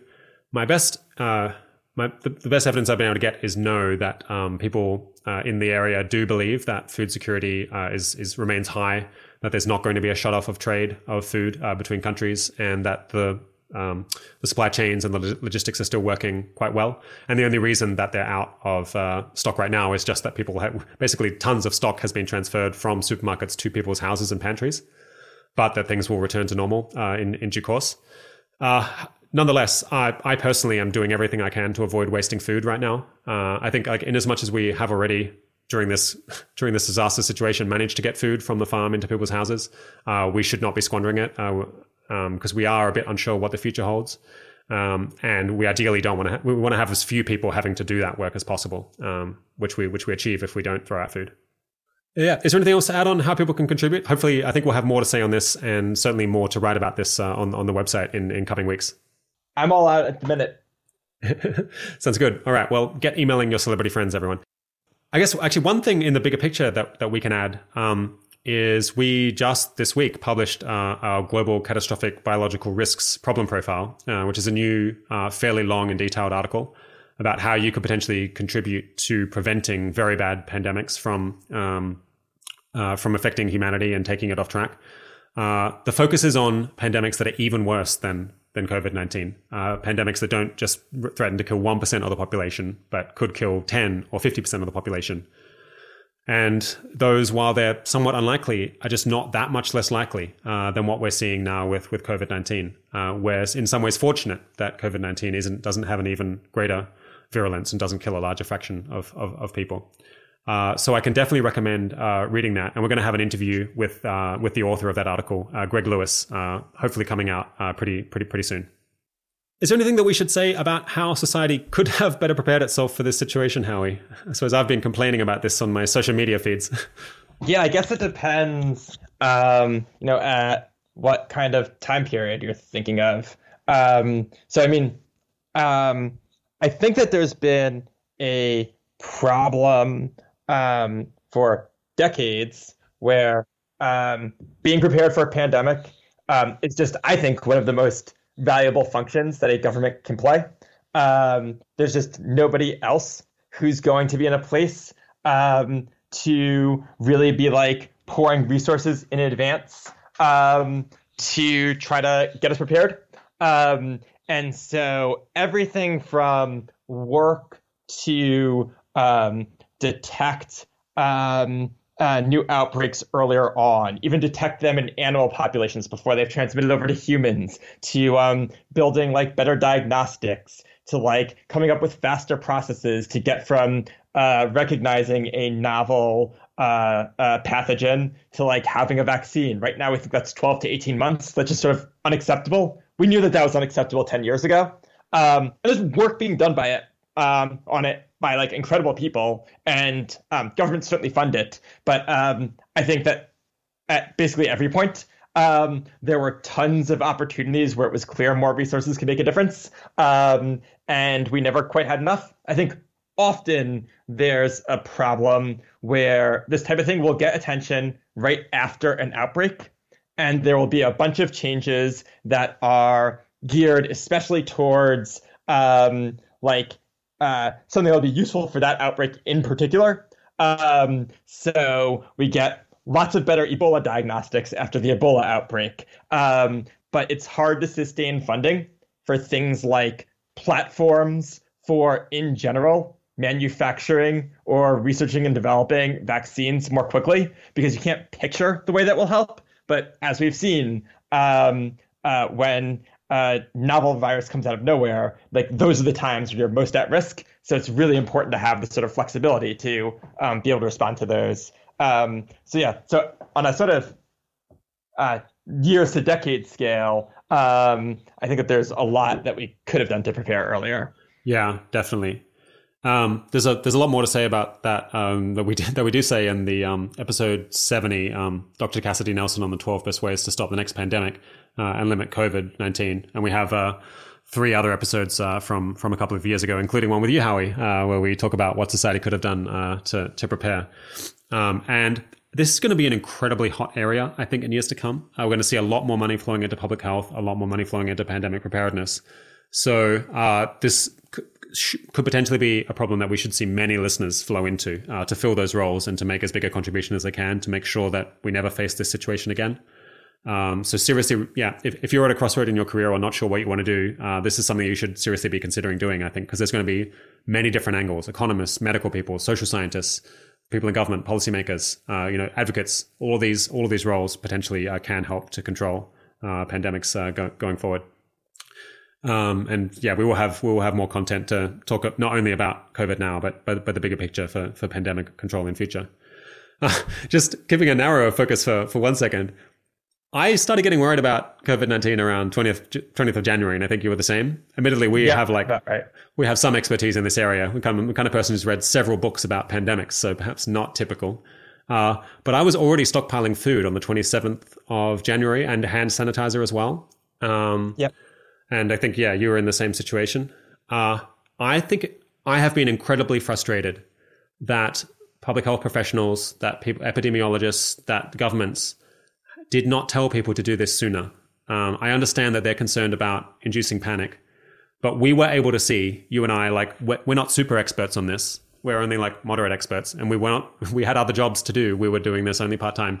We could see that there was a decent chance that exactly what has happened might happen. And presumably there are some people in government who knew this, some experts who knew this. The alarm could have been sounded a lot sooner, and we could have had 5 extra weeks to prepare, 5 extra weeks to stockpile food, 5 extra weeks to manufacture more hand sanitizer, 5 extra weeks to make more ventilators, 5 extra weeks to train people to use the ventilators, 5 extra weeks to figure out what the policy should be if things got to where they are now. Work was done in that time, but I think a lot less than could have been done if we had just the forecasting ability to think a month or 2 ahead and to think about probabilities and expected value. And this is another area where I think we could improve a great deal. I suppose we probably won't fall for this exact mistake again. Probably the next time this happens, the world will completely freak out everywhere simultaneously. But we need better ability to sound the alarm, potentially greater willingness actually on the part of experts to say, I'm very concerned about this and people should start taking action. Not panic, but measured action now to prepare.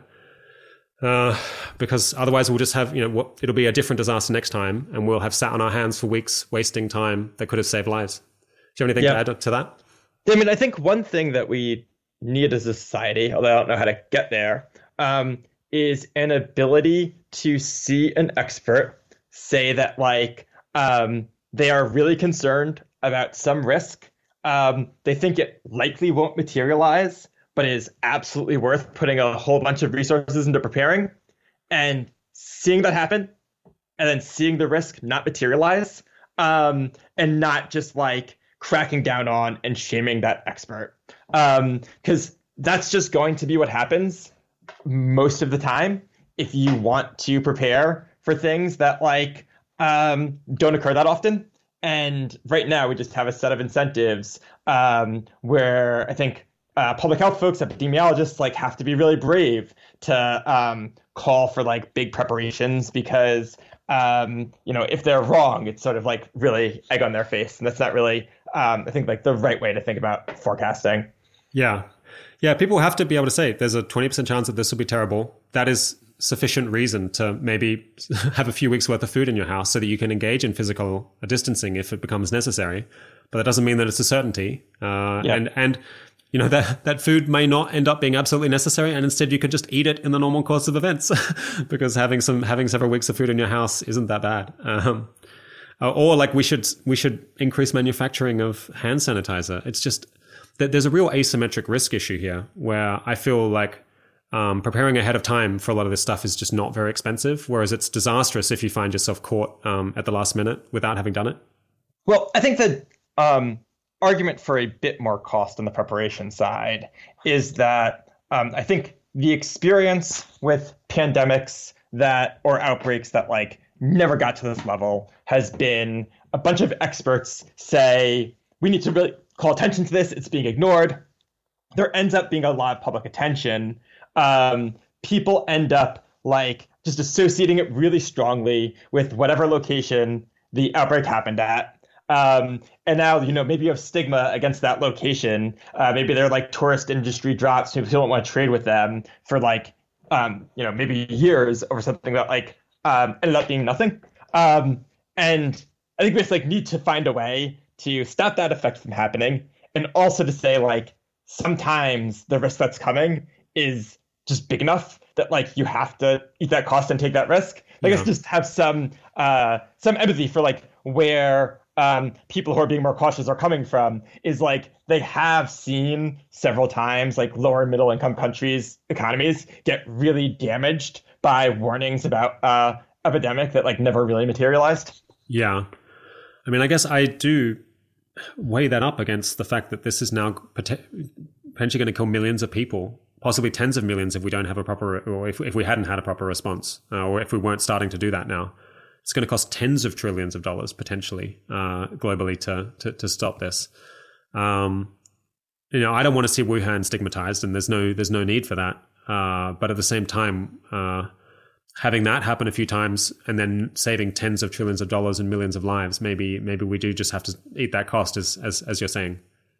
I guess the other worry there is just sort of the game theory, where if you do that too many times and countries end up paying that penalty too many times, then they have more and more of an incentive to hide outbreaks for a longer and longer period of time. Yeah. And so I think that's sort of like another risk there. But overall, I mean, I agree with you. You really want to like get rid of this factor. But like, even if you can't, like, you just can't sit around while a pandemic is coming. Yeah. I guess just many people don't realize the scale of the potential costs, whereas we were aware of that. I think epidemiologists should have been aware of it, but perhaps it wasn't front of the mind for them.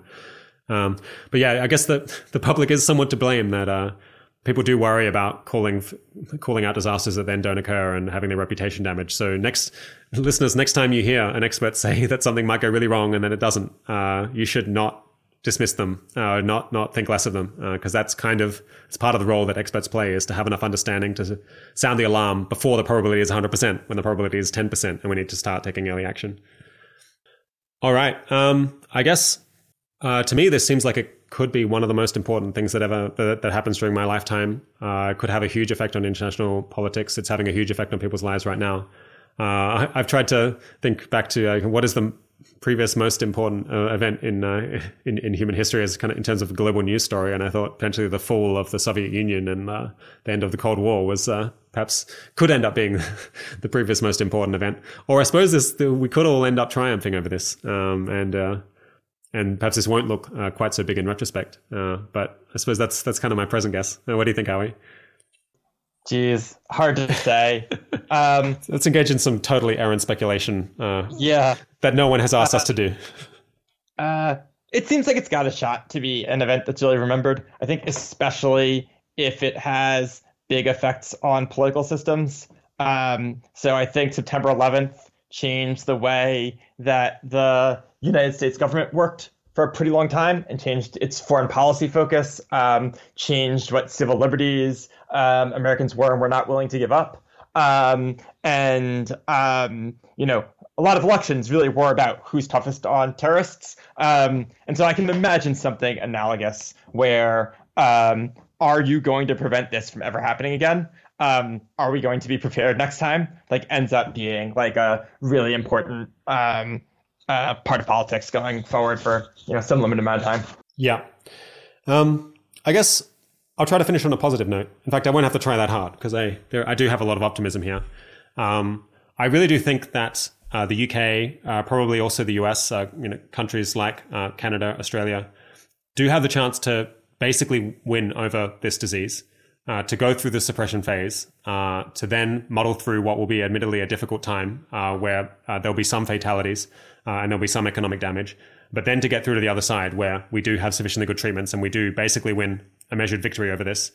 There's lots of ways that people can contribute, beginning with just staying at home and not falling victim to it themselves. I'm optimistic that there'll be moderately good treatments that will be available within a year. And just given the sheer number of people working on a vaccine, I think they have a decent shot at coming up with a vaccine within a year or two.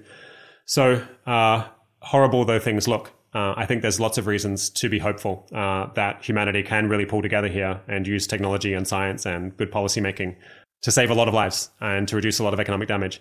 I've also been impressed with the speed of the economic response. I think a lot of governments are doing the things that we suggested and they're doing them very quickly. So that's really great. The area that I'm less sure about is poorer countries that don't have the state capacity and don't have the technological capacity. I just haven't been focusing on that just yet, but we will get to it. I'm hopeful that we'll be able to find a positive take on that as well, but potentially not, in which case that could be a very sad story and something that we need to focus much more on responding to in coming weeks. I don't think I could follow up on that with anything worthy. So cool. Okay. Yeah, I agree with Rob's take that there's a bunch of reasons for optimism. And yeah, we're just gonna have to see how it goes over the next few weeks. All right, fantastic. Well, my guest today has been Howie Lempel. This has been an emergency episode of the 80,000 Hours podcast, and we'll be back with more COVID-19 material as soon as we can figure out our conclusions and produce it. Thanks so much. Thanks, Rob.